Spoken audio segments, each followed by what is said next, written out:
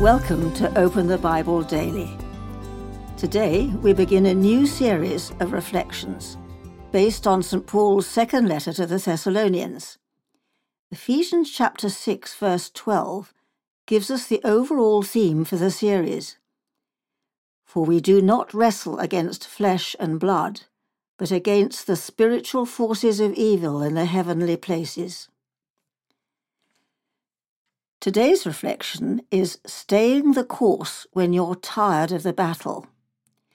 2 Thessalonians chapter 1 verse 4 reads, Therefore we ourselves boast about you in the churches of God, for your steadfastness and faith in all your persecutions and in the afflictions that you are enduring.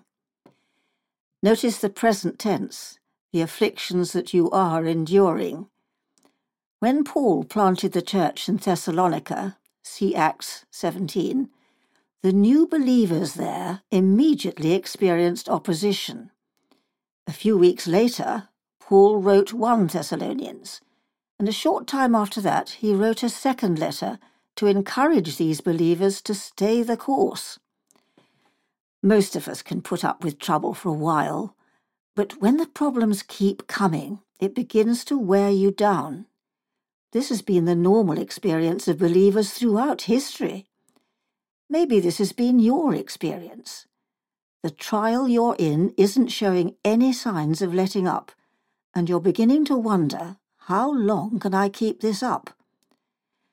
Maybe you're fighting to hold your marriage together, or you're dealing with a rebellious son or daughter. You've been doing this for some time, and it's not easy to keep going.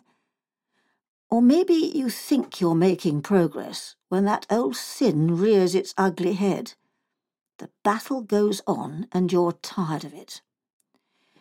Maybe you work in an environment where everything is affirmed except faith in Christ and the pursuit of a godly life, and it's wearing you down. The Apostle Paul was writing to weary believers like us, and he said, Do not grow weary in doing good. 2 Thessalonians chapter 3 verse 13. It might sound as though he is telling us to tough it out, but he's not.